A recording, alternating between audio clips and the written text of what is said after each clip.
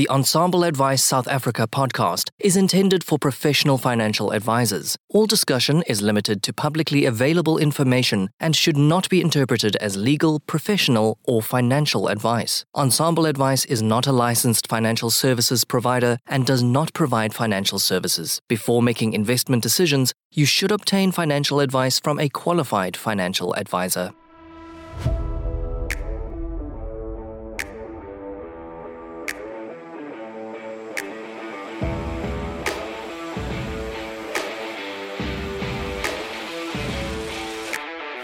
Hi, I'm Louis van der Merwe, Certified Financial Planner. Join me every week where I get to have discussions with global leaders in the financial planning space to help you serve your clients better and run a more efficient financial planning practice. This is Financial Planners South Africa podcast. Portfolio Metrics is thrilled to bring you this podcast in support of our common passion for people and the evolution of wealth management. Our global business links precision investment management to expert financial advice through partnerships and technology. Portfolio Metrics is an authorized financial services provider.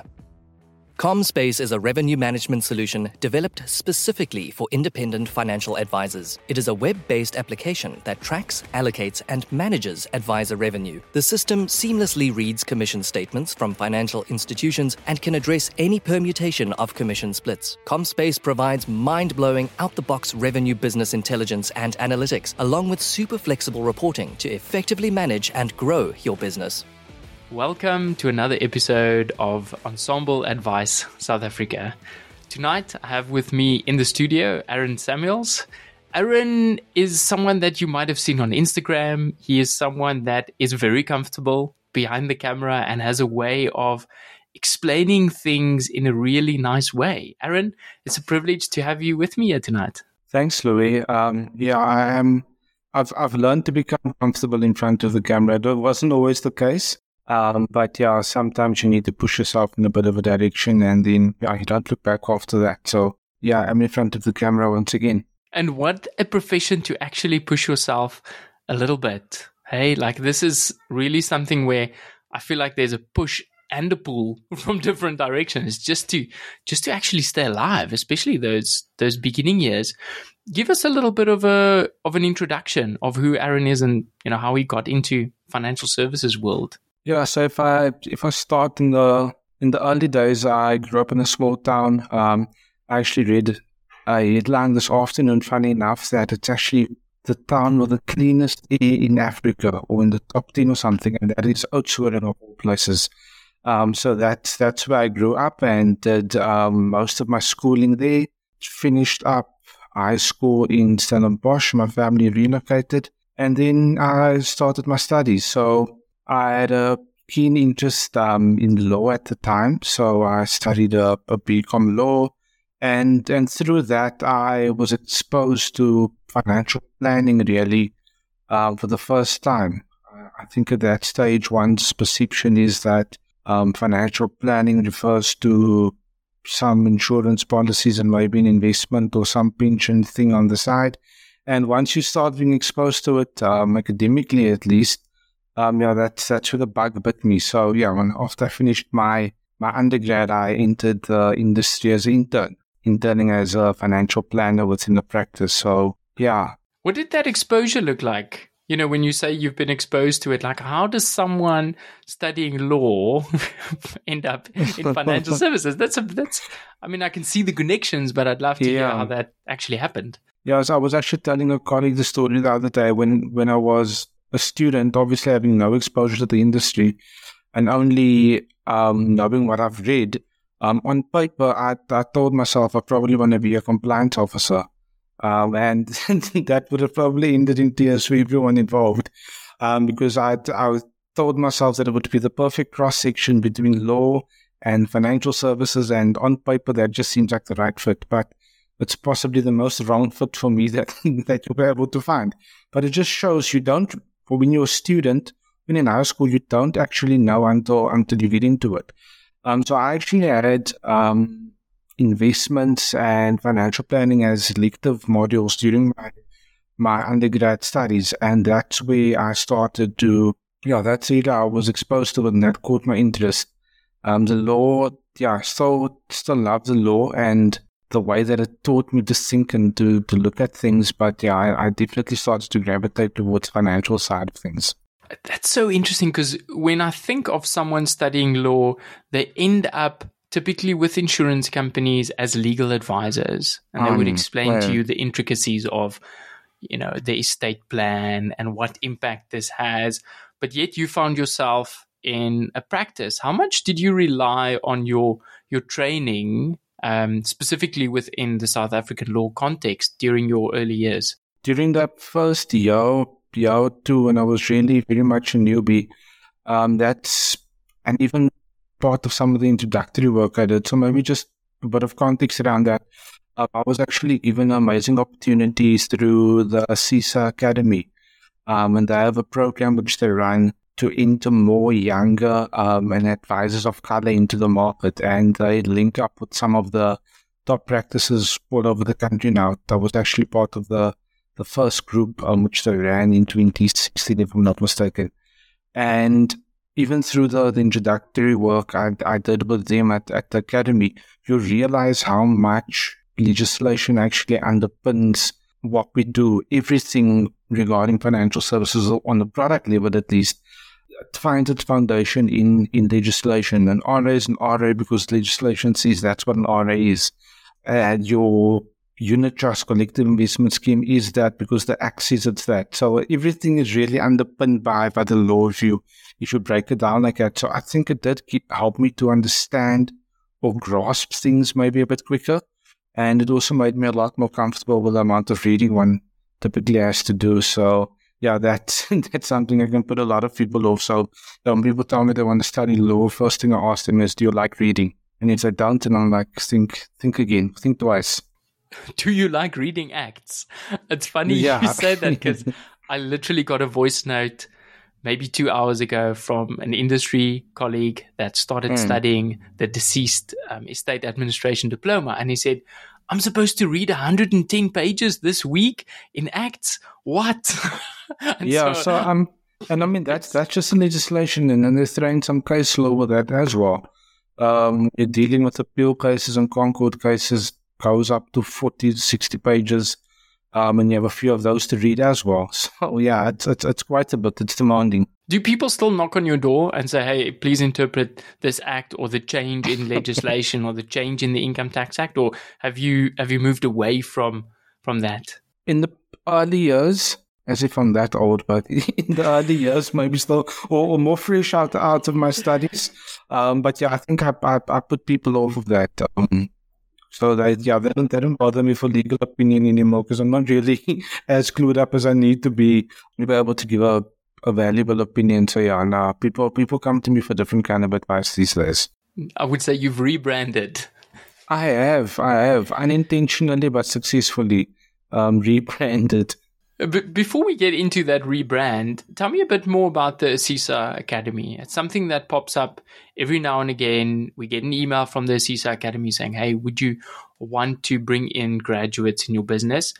A lot of practices are skeptical, but what is the experience of someone actually going through that process? What did they help you in terms of the skill set? And also, what was that matching with a practice experience for you? Sure.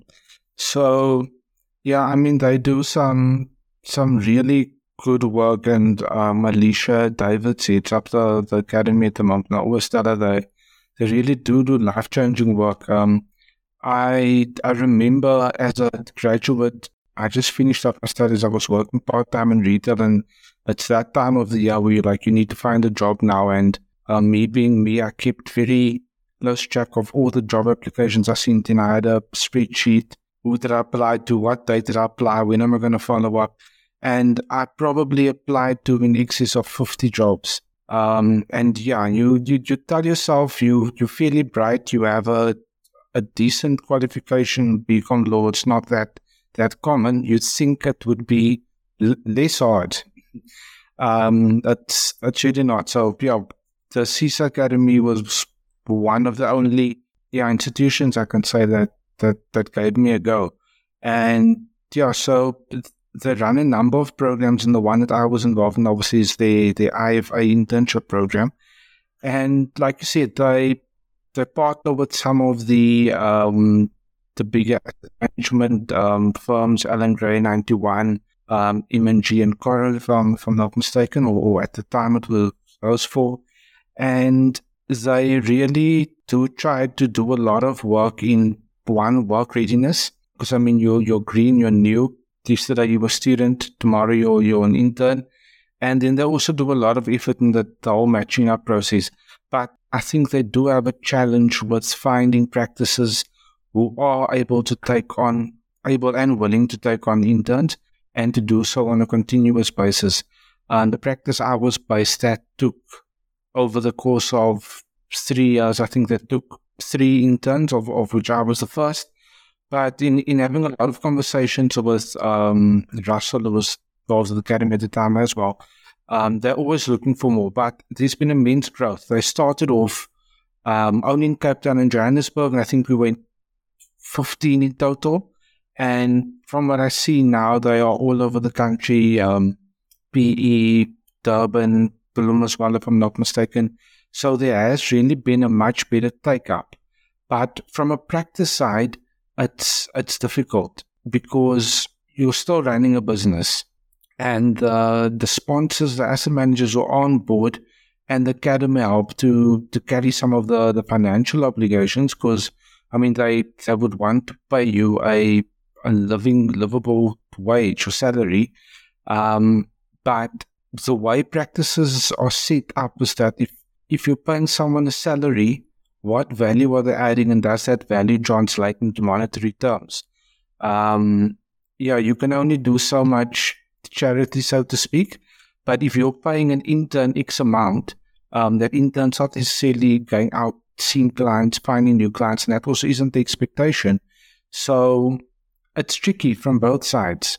Sure, Aaron. I mean, it sounds like the profession is not yet set up for the structure. It's maybe a little bit ahead of its time, that they help you get work ready.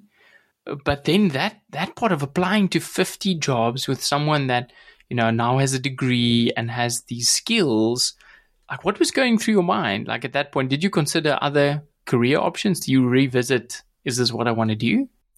Yeah, I mean, you wonder. I mean, you have to keep your options open. At that stage, because it was the first round of it being done, I know the funding that the academy was able to subsidize was, the internship was actually only 8 months long. That was what they were able to do at the time. From what I understand, it's 12 months now. But I mean, I was in a fortunate position where the practice that I did, the 8-month internship, they actually wanted to keep me on. And they kept me on for an additional year and then for another bit. But I mean, that could have been different. And for all their good intentions at that stage, they were able to put you into the job market, which is their mandate. And that's what the academy is trying to do, is get your work ready and get you a job. But I know come to think about it, out of the Cape Town group that I started with as interns, I'm the only one who's still in the industry.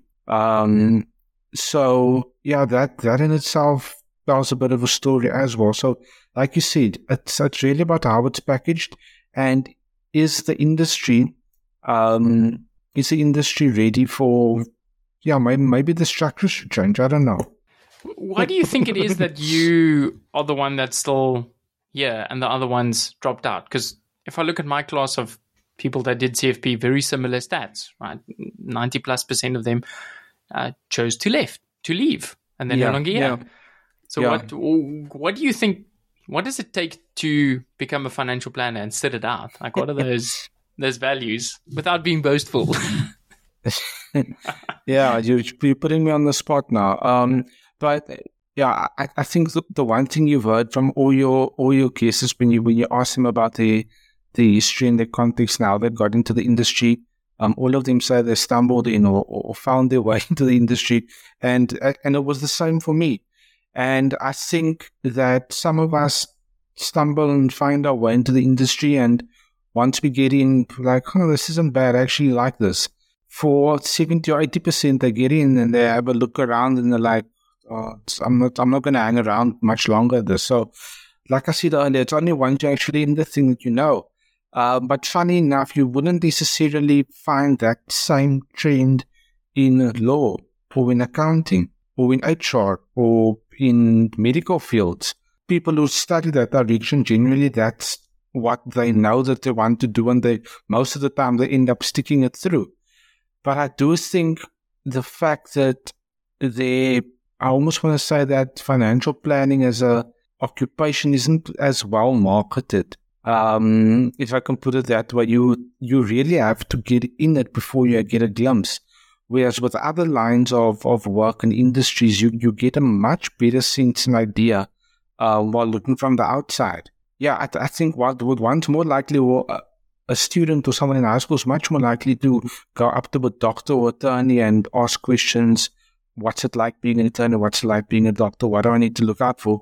I don't know how many financial planners experience that, having students who high school learners coming up to them and asking them that. I don't know. What would we need to change for that to happen? Because if you think about a chartered accountant, I only need to get through my articles, and then there's some light at the end of the tunnel. Yet with financial planning, it feels like the light might be there, but there's no guarantee. You still need to. Where's the light? Where is the light? Right? Yeah. Is that a function of the structure of remuneration? Yeah, I think that historic burden that we are fighting so hard to correct or to redirect. I just think that again, and this is from younger people looking to get into financial planning as a career, and from an end client perspective, that whole perception, like you said, that whole perception around the industry, it's not, for many people, it's not something that's aspirational. You don't find many kids being one day, when I'm big, I want to do this, because of the perception, and not only the perception, but the reality. Many people's parents, many people's grandparents had terrible experiences that have really put the damper on things. And I mean, people have bad experiences with attorneys and doctors and accountants as well. But yeah, it just seems like the brand around those occupations in the industry, maybe we should get better. I think financial planning needs better PR. Absolutely. Put it that way. And let's talk about that, because you have, I think, very successfully rebranded yourself, and especially the work you do with the wealth coach, as someone that's approachable, that distills context and heavy information into something that's enjoyable. And as a financial planner, I mean, I watch your videos on Instagram, and these things are the number one, they're well made, and they're engaging and they're exciting. How did that start? Right, tell me about that, and is it successful? Right, is this a long strategy to attain clients, or what's your strategy behind this? Should financial planners listening to this spend more time on social media? I'm gonna ruffle some feathers. So just to answer the first part of your question, how I got into the wealth coach, it was really born out of partly frustration and partly out of being at a place and a line of work that wasn't totally aligned with my passions and my values. So I found an outlet for it, an outlet where I can help and educate people with no strings attached. And that's really what it was. So when you're working as a financial advisor or planner, and your remuneration structures of such a nature where you're essentially in a position when you have to sell, and that's not necessarily aligning with who you are, you find a different outlet. So I think I found a productive outlet which I actually enjoy. So it actually started as just a branding exercise, as a differentiator. As an advisor, I thought there's thousands of other people who call themselves financial advisors. What makes me different? So it was basically a logo and a name and a slightly different way of doing things. And then I realized that this thing actually has a bit of legs.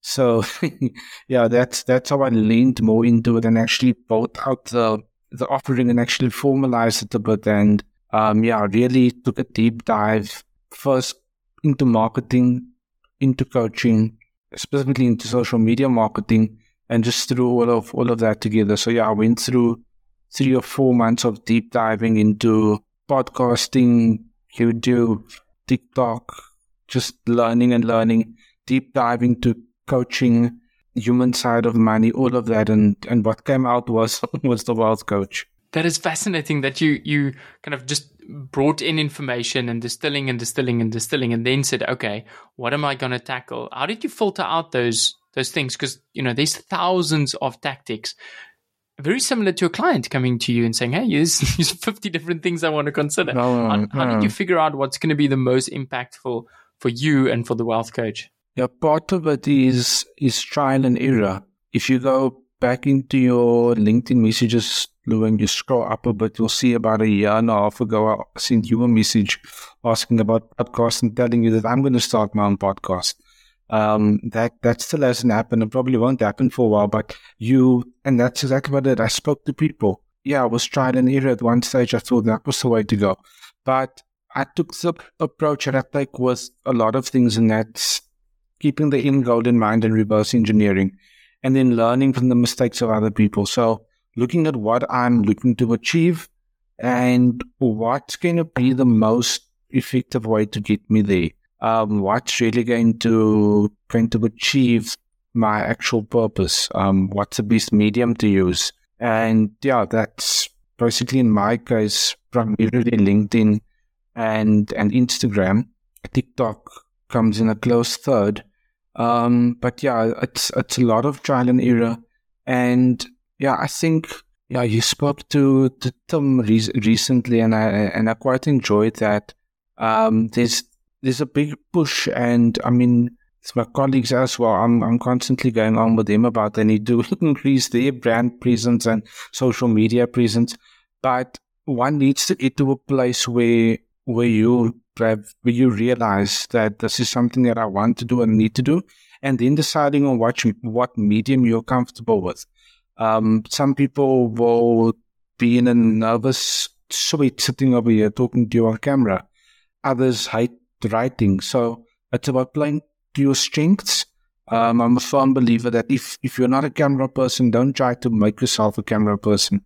If you're not great at writing, don't try to start writing blogs or something. So it's, play to your strengths and keep your end goal in mind, and then just reverse engineer it really. And make it sound quite simple. Engaging with you and listening to this, is that clients that you work with in your 9 to 5? Like, are those the same people following you, or are you using this to generate new potential clients? Like, what does the engagement look like? Yeah, so my aim with the wealth coach really stands totally separate from my 9 to 5. So I speak, again, it comes from my own need to speak to a certain audience.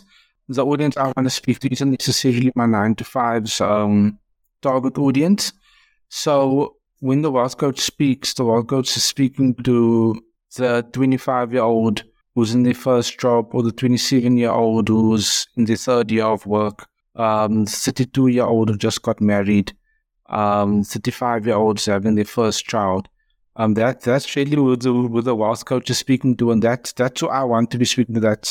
That's who I enjoy speaking to. I enjoy speaking to students as well, and I often get this opportunity to speak to them, which is something I quite enjoy. So yeah, that's really, again, an outlet for this drive and need I have to speak to younger people.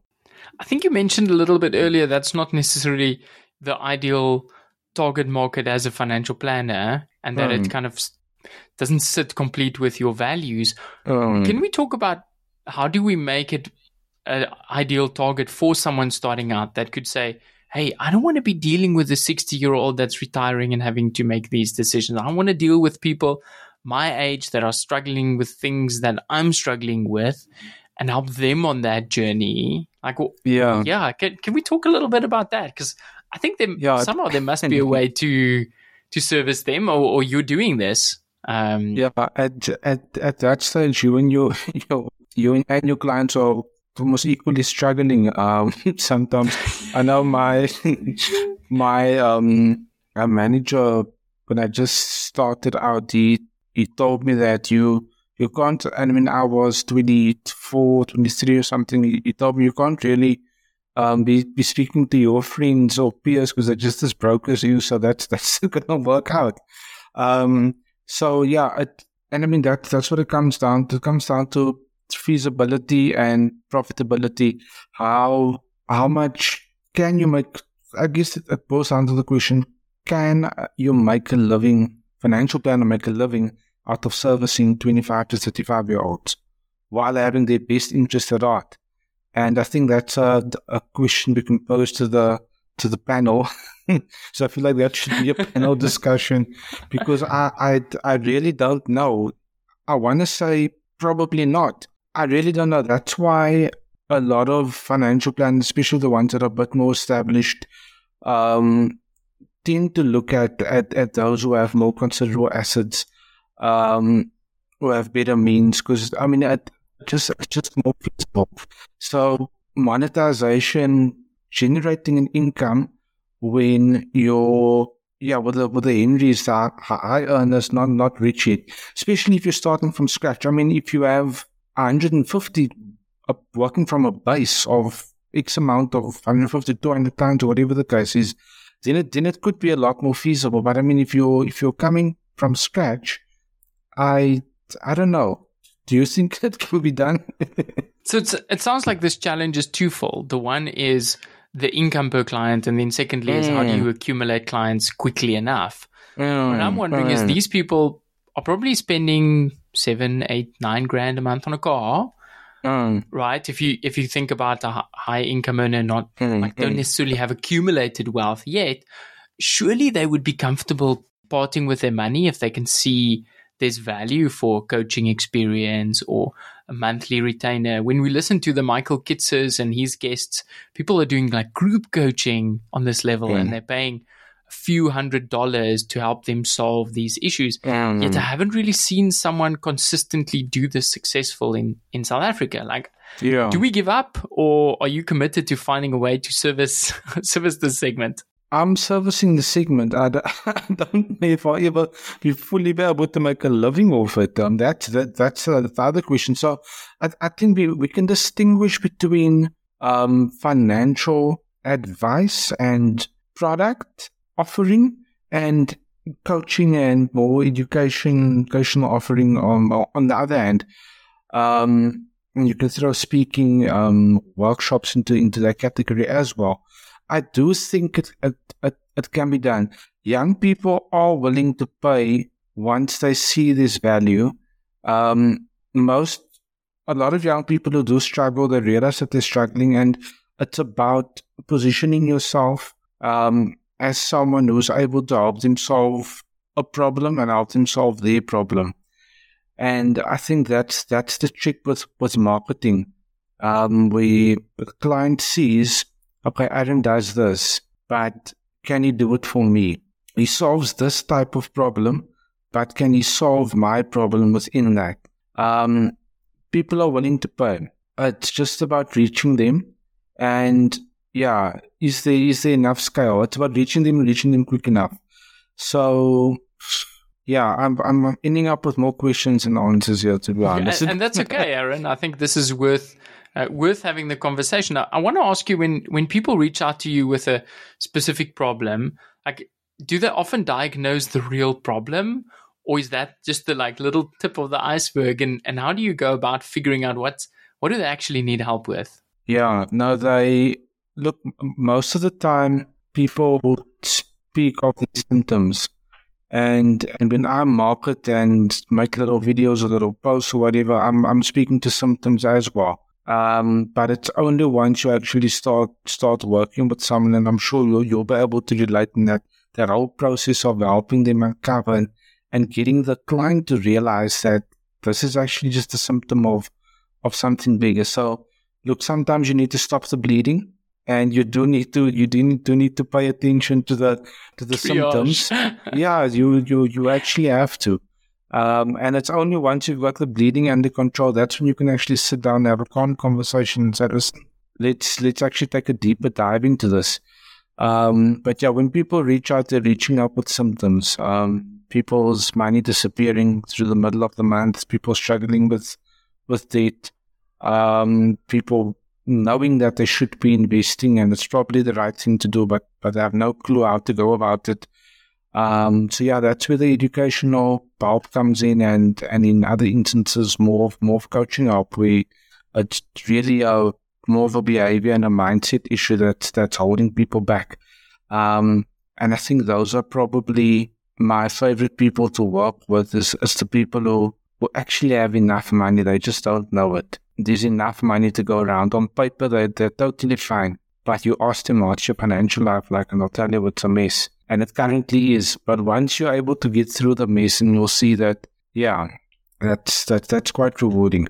Isn't that a function of the people that tend to worry about these things, or the people that are probably, fairly okay? I often think about it.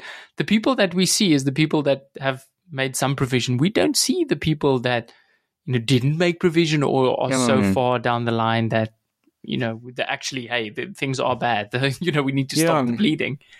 Yeah, in a lot of instances, things are bad, but there's usually either enough time and or money to still remedy the situation. But yeah, especially think about the whole money script concept, and the money vigilance. So yeah, most of the people who speak to you and I have that money vigilance, but it's never only money vigilance. And what I say, and it's an exercise I do with all the coaching clients I work with, one of the first things after they fill in their name, they do the money script questionnaire, because that's really one of the pillars or foundations that I use when working in a coaching setup with someone, because that's like taking the X-ray or the CT scan, because then you know what you're working with. And I'll often see the money vigilance and then very strong money worship. Aron, for people that aren't familiar with this, can you explain a little bit the work of Brad Clance and what the money script is? Yeah, so I'll explain it in the way I usually explain it when I'm speaking to people, and I explain it in the context of love languages, because we're very, most of us are familiar and very comfortable with love languages and how there are underlying needs and beliefs surrounding our interpersonal relationships. But we, at the end of the day, we have a relationship with money as well. So if there are love languages for our relationships with each other, surely there should be a language with our relationship with money as well. And that's essentially what how I see what money scripts comes down to. It's that deep-rooted underlying beliefs and biases we have around money. And it's brilliantly summarized into the 4 broad categories. You're going to have to help me here, but it's money status, money worship, money vigilance, and money avoidance. And we all have one that's a bit more dominant, but we basically have 2 that shows itself. And it really speaks deeply to how we act with money, and that gap between what we know about money and what we actually end up doing. And what we actually end up doing is so largely influenced by our underlying money script that it can't be ignored, which is why it's one of the first things I do. And that money worship money script is really the one that has people running on that treadmill and chasing, where you'd see someone who's struggling with debt, earns enough, has a bunch of debt, and instead of what the logical thing would do is to reduce your debt, instead they try gambling, or they try online trading to make more money to service that debt instead of spending less. And for me as an outsider, objectively speaking, you'd say, but that doesn't even make sense. It makes perfect sense to that person. I read something on LinkedIn a while ago where the person said that all money decisions make perfect sense. And a big part of my job is understanding what makes it make sense for my client. Why does it make such perfect sense for you, when objectively on paper it just doesn't? Aron, I want to add there, I think it's Rick Kaler that always says any seemingly illogical decision makes perfect sense once you know the emotion behind it. For people listening, you can Google MSR, which is the Client Manuscript Inventory questionnaire. How do you use that, Aaron? Do you send them a PDF and say, hey, complete this? Do you send them a data points link? Like, whoa, like how do you do this in practice? Have you built your own quiz? Geez, I still need to get to that point of building my own. But now I actually would send clients a link, and we would then they'd obviously complete it, and then in our following session, we'd actually spend almost the whole session just working through that. And yeah, it's quite eye opening for the client, and it obviously gives me a much better insight into what I'm dealing with, because usually that would be the first actual session after the introductory chat I have with him. So yeah, then it really gives me a much better idea of who's sitting across from me. It might be interesting for you to know that Data Points has teamed up with the Clances, and so you can actually have a custom branded, inventory along with a lot of other financial therapy tools. It is quite pricey for the South African market, but if this is a field that you spend a lot of time on, unpacking someone's behavior, it is probably helpful. Do people expect this from a session? Because I had a client today that said to me, "Oh, this feels like therapy. Like this is not what I signed up for," and it was quite an interesting conversation to talk about. The process is therapeutic, but we're not attempting to be therapists. Like, yeah. So I've in some of my initial documents I sent a coaching client. One of the points in the documents is that the coaching relationship is not a therapy relationship. I'm a coach. I'm not a therapist. It's in the fine print there. And yeah, after 3 or 4 sessions of working with the young lady, she had a bit of an emotional moment, and she just said to me, I can see why you said this isn't therapy, because it can feel like it. It's so interlinked and interwoven, emotions and money. And sometimes we're talking about money, but we're also not talking about money. We're actually talking about your relationship with your mother. And now your mother is in an unhappy relationship because she's financially dependent on a significant other. And as a young lady, she maybe finds herself in a similar situation where she feels that she can't leave a relationship, and she doesn't quite understand why. And she's triggered by her mother's experience and what she sees her mother going through, for example. So yeah, money can't and doesn't exist in isolation. So it's sort of neatly wrapped with neat edges. There's a lot of overflow, but obviously that overflow needs to be contained as well, because we all, once you stick within your area of expertise, So Aaron, you are also, you're 95, as you call it, a financial planner, financial advisor at Woodlands Wealth. How much of these tools flow into what you do, or is there more of a strict structure around the work that you're doing there? Yeah, so the work that I do at Woodland, obviously at Woodland we have our own processes, ways of doing things, school of thinking around advice. But I mean, the skills and the experiences I brought up through working with clients under the wealth coach umbrella, so to speak. It's not like I can exactly leave it at the door. So yeah, there's definitely overflow, and I think either my colleagues find it annoying or they find it helpful. I think probably more helpful that I can actually share a lot with them as well, because in the clients that I deal with and they deal with, sometimes you just hear a bit of a moan of frustration from one of the other desks, and it's like, this client's doing this again. It doesn't make sense. I don't understand why he's withdrawing this much again, or I don't understand why this client wants to switch. We just spoke last week. That type of thing. And a lot of it speaks to the human element and those manuscripts. Yeah, and I mean, you see that whether you're working with 25-year-olds earning 20,000 Rand a month, or you're speaking to a 60-year-old that's accumulated massive wealth, it's the manuscripts and still human beings at the end of the day. It's not like when, as you accumulate more wealth, you kind of become less human and become more rational. I think it might actually be the opposite. I think as people, where some people accumulate more, they become less rational. So yeah, there's more things to worry about, right? There's more things there's more things at stake, and yes. I think maybe also that is why dealing with slightly older clients, slightly more complex, makes sense for a lot of advisors, because the stakes are much higher. Like what you said earlier is that you have time and you have money and you have time to fix things.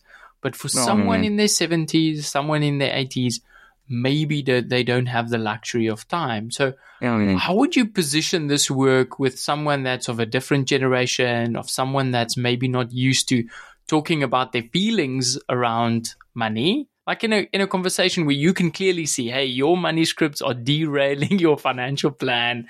What would Aron do? Like what are the things that you look out for, and what are the type of questions that you might pose to those clients? Yeah, I listened to a podcast a few months ago. Yeah, most of the podcasts I listened to some about the human side of money, and the whole theme was around the house of the helper.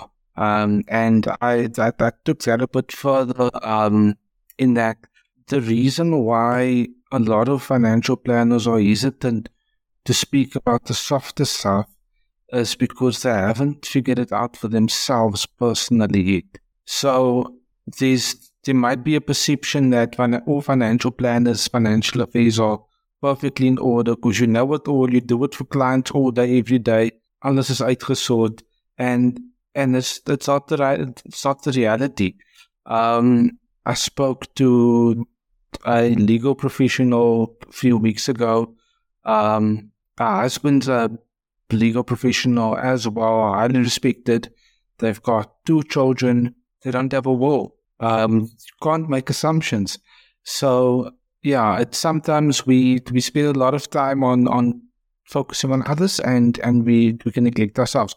So I think the conversation is to solve with financial planners themselves, and they either need to go on that journey individually or they need to speak to someone. But I think as a beginning point, to someone listening to this and but they're apprehensive, I think as a beginning point, do the money script questionnaire yourself and have a look at the results.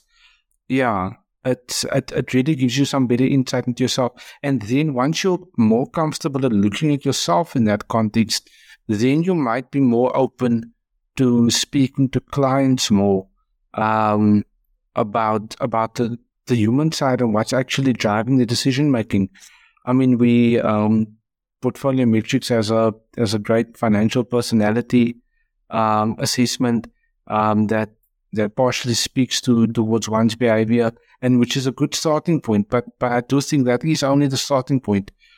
One of my colleagues mentioned earlier today about just adding value to review discussions, especially if your client has been with you for 17 or 15 years.